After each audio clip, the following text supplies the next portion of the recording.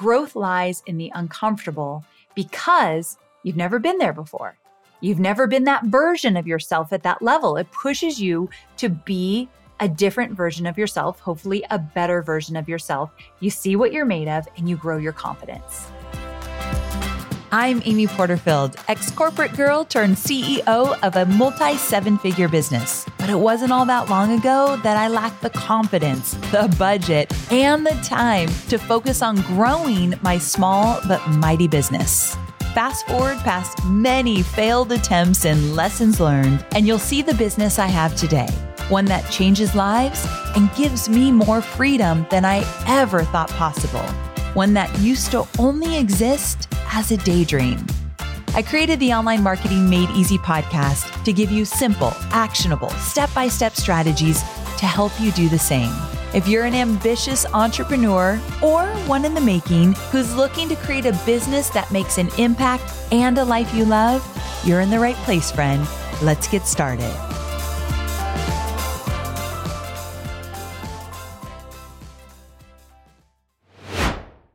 When you run an online business, your marketing metrics will tell you what in your business is profitable and where you're throwing money away. Yikes. That's pretty important, right? Luckily, I've put together the Ultimate Marketing Metrics Checklist, which is a free resource that will guide you through tracking and analyzing the most crucial metrics for your business. And let me tell you, I'm going to keep it simple but effective.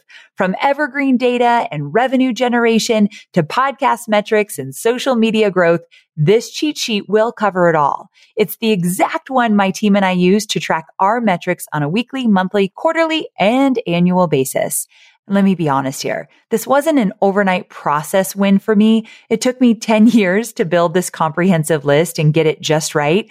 But you, my friend, can start using it today, tailoring it to suit your business specific needs, but not having to start from scratch like I did. Whether you're a seasoned marketer or just getting started, this cheat sheet will help you make informed decisions as you grow your business and empower you to move forward confidently. So go to amyporterfield.com/metrics to get your hands on the Ultimate Marketing Metrics cheat sheet now. That's amyporterfield.com/metrics. Hey there. Welcome back to Online Marketing Made Easy. Thanks for tuning in to hang out with me this week. It means more to me than you know. My mission is to use this podcast to help as many entrepreneurs as possible. So I'd be grateful if you would share it. So if you have a friend who's starting their entrepreneurial journey or they're deep in it and they could use a little advice, strategies, mindset shifts, I'm your girl. So grab this episode or the podcast, and I'd be so grateful if you shared it with a friend. So today I'm sharing a topic that I really, to be brutally honest, am not a big fan of. And that is the topic of networking. So this year has been a very different year than normal, and that's because I launched a book. And with the launch of my book, I was incredibly committed to doing everything I could to get that book out into the world and into the right hands. So because of that, this year has been what I call my year of yes. There's a book out there that I highly recommend by Shonda Rhimes called Year of Yes. Definitely grab it.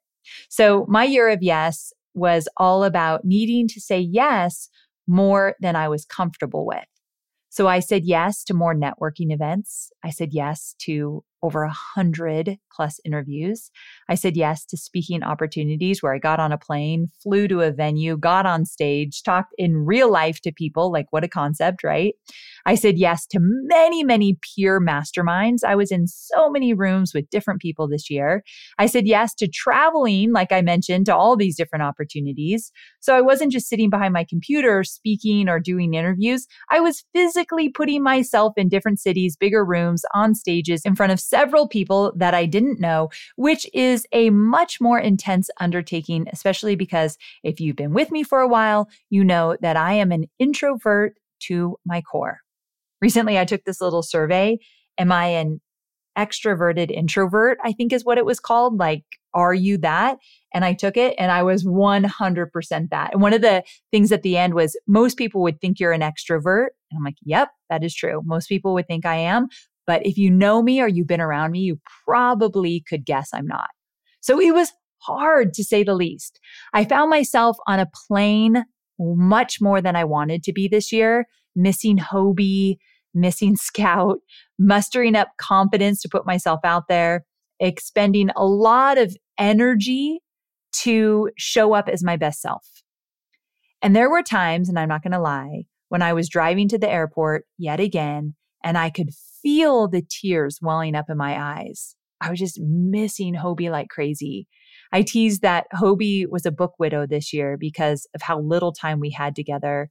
It really started in October of 2022 and it went through March of 2023. So that was like the most intense time.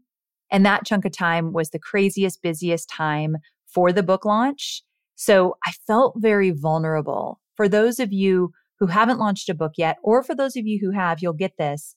Putting a book out there and asking for a million favors and doing the interviews and all of that, it's very vulnerable. You feel very exposed. And look, I'm not sitting here like, poor me. I got to launch a book this year. Like, I understand the coolness of that. I'm just telling you the truth. Every Tuesday, I come on here and I want to take you behind the scenes and share with you how I feel. This is just how I feel. Good, bad, ugly, wrong, or right. These were all the things that came up for me. And there were lots of tears during this time. And I don't like to admit that, but I have many of my girlfriends who launched books this year and they had the exact same experience, which made me feel a little more normal. But I knew that all of this was necessary. Like, I needed my year of yes, because I was tying these efforts back to a larger goal. And so that's why I wanted to make this quick episode, because for you, I bet you've got some big goals leading up into this new year. And I thought I would share a few things that I've learned along the way, like my pieces of advice, if you are going to have a year yes. And here's the thing, you don't need to have a year of yes.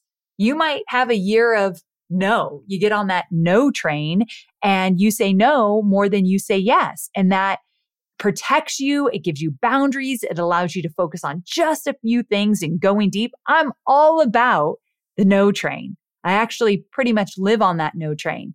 But in 2023, I had to get off the no train and step into my year of yes. So here are some pieces of advice I've learned along the way. My biggest piece of advice is before you embark on a big networking or PR push or just your year of yes, whatever that means to you, before you do that, make sure that number one, you are tying all these efforts to a larger, very clear goal. And number two, you're clear on how bad you want it. So I asked myself how badly I wanted my book to succeed. I asked myself, what do you want this book to do? How many do you want to sell? Do you want to be a New York Times bestseller? And at what level? Like, how bad do you want it? Getting my book to succeed was truly my number one priority. I knew that if I could get this book into the hands of as many people as possible, I could do what I set out to do, which was help people create freedom on their terms.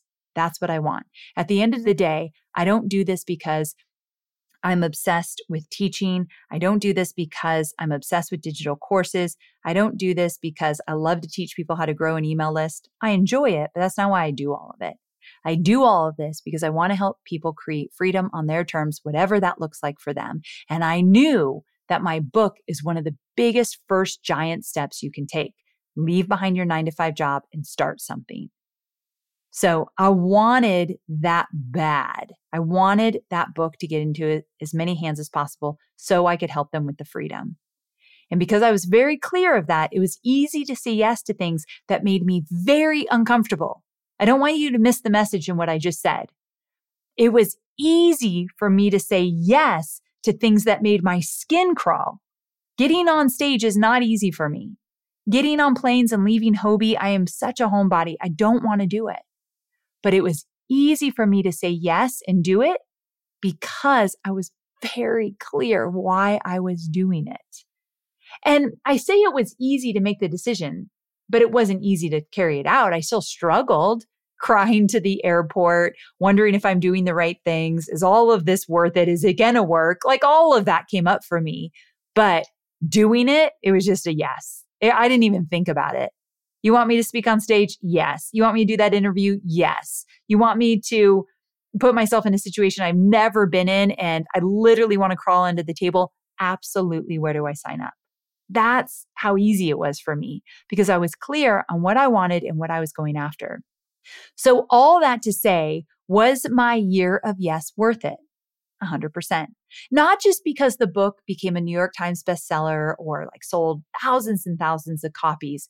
That was all amazing. But I will tell you this, if we're going to get like selfish about why we do what we do, I am a better entrepreneur. I'm a better business owner. I'm a better marketer for going through my year of yes, because I put myself out there in ways I normally never would, and nor do I intend to do next year. In 2024, you won't see as much of me as you saw in 2023. That's by design. But was it worth it in 2023? Abso-frickin-lutely. We are online marketers, which means we have unique needs. And there are so many options out there for paid media. Sometimes it's hard to figure out where should you go to reach your ideal audience. But here's the thing. Have you thought about LinkedIn ads? LinkedIn ads empowers marketers with solutions for you and your customers, and it allows you to build the right relationships and drive results and reach your customers with meaningful content. You do not want to sleep on LinkedIn ads. And here's the thing, 79% of content marketers said LinkedIn produces the best results for paid media. I hear it from so many of my peers. And I know you're doing important work. And with that, you want to make sure that the work you're doing is getting in front of the right people. And that's what LinkedIn ads will allow you to do. So let your marketing efforts connect with the right audience and get a $100 credit on your next campaign. So if you go to linkedin.com/Amy, you can get that $100 credit. So that's linkedin.com/Amy. Terms and conditions apply. I know you're focused on marketing and selling your digital products, but I know many of you also have physical products, and I want to talk about Shopify. Shopify is a user-friendly commerce platform that helps you, my dear online entrepreneur, build an online store and make more sales at any stage of your business. They're the force behind Allbirds, Rothy's, Brooklinen, and millions of other businesses at every size. Let me tell you why Shopify is an online entrepreneur's dream platform. It's because it helps turn your browsers into buyers with the internet's best converting checkout experience. In fact, it converts 36% better compared to other leading e-commerce platforms. Yeah, loving that. And I don't know about you, but as an online entrepreneur, my customers' experience, especially when it comes to checking out, is so important. Plus, not only do they support your customers, they support you as the entrepreneur.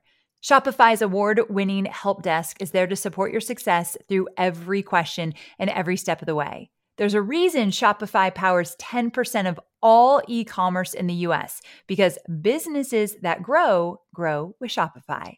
Sign up for a $1 per month trial period at shopify.com/madeeasy. All lowercase. So go to shopify.com/madeeasy now to grow your business, no matter what stage you're in. That's shopify.com/madeeasy.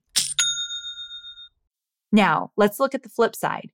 What if the book wasn't as successful as it ended up being, and I still spent all that time, money, and energy on traveling to these networking events? Would I still say it was all worth it because I grew from the experience?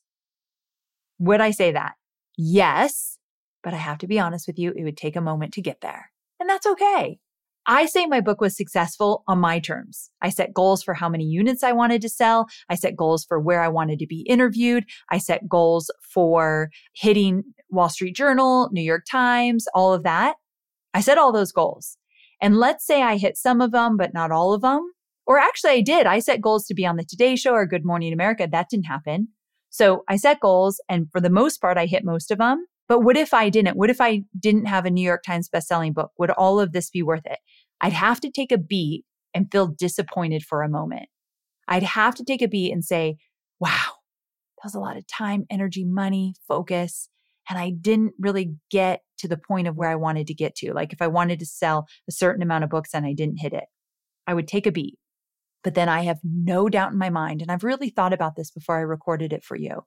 I have no doubt in my mind that it would absolutely still be worth it. because the personal growth, the confidence that I found along the way, and the fact that my book still got out into the world. And I believe that what is meant for me will find me. So if my book was meant to hit these specific people, it will. And so I would still say, even if my book wasn't as successful this year, I'd still say the personal growth and the good that the book did do for the people that found it, still totally worth it. But I'd have to take a beat to feel disappointed. And that's okay. Because when I think about all the growth that happened, I had to think fast on my toes. I remember Ed Milet, dear friend of mine. I love him so much. If you don't listen to his podcast, it's a must listen. He interviewed me, and there's just this one question. Now I can't even remember what it was, but I did not have an answer for it. And I wanted to just show up so well on his podcast. It was one of the podcasts that I wanted to land so bad. His podcast, one, I love him. Two, his podcast moves books because his audience is so loyal to what Ed recommends. And so he asked me a question, can't remember what it was now, but I did not know the answer. And I had a blank look after the interview. He's like, when you looked at me, I was like, oh no, she doesn't know what she's going to say. And then I took a beat and then I found my answer.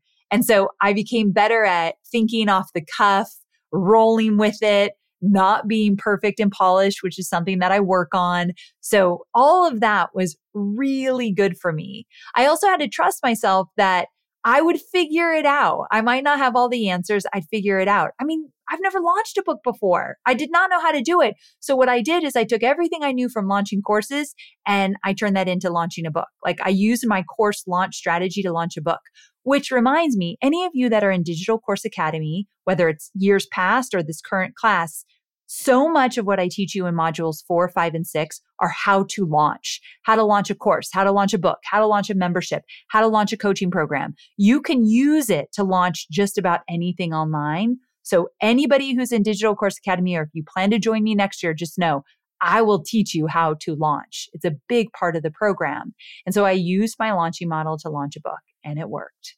I also learned how to deal with rejection. I've talked a lot about this, so I won't harp on this podcast, but I asked a lot of favors. And I asked favors of people that I absolutely thought were going to say yes because I felt like I've supported them and they didn't promote my book.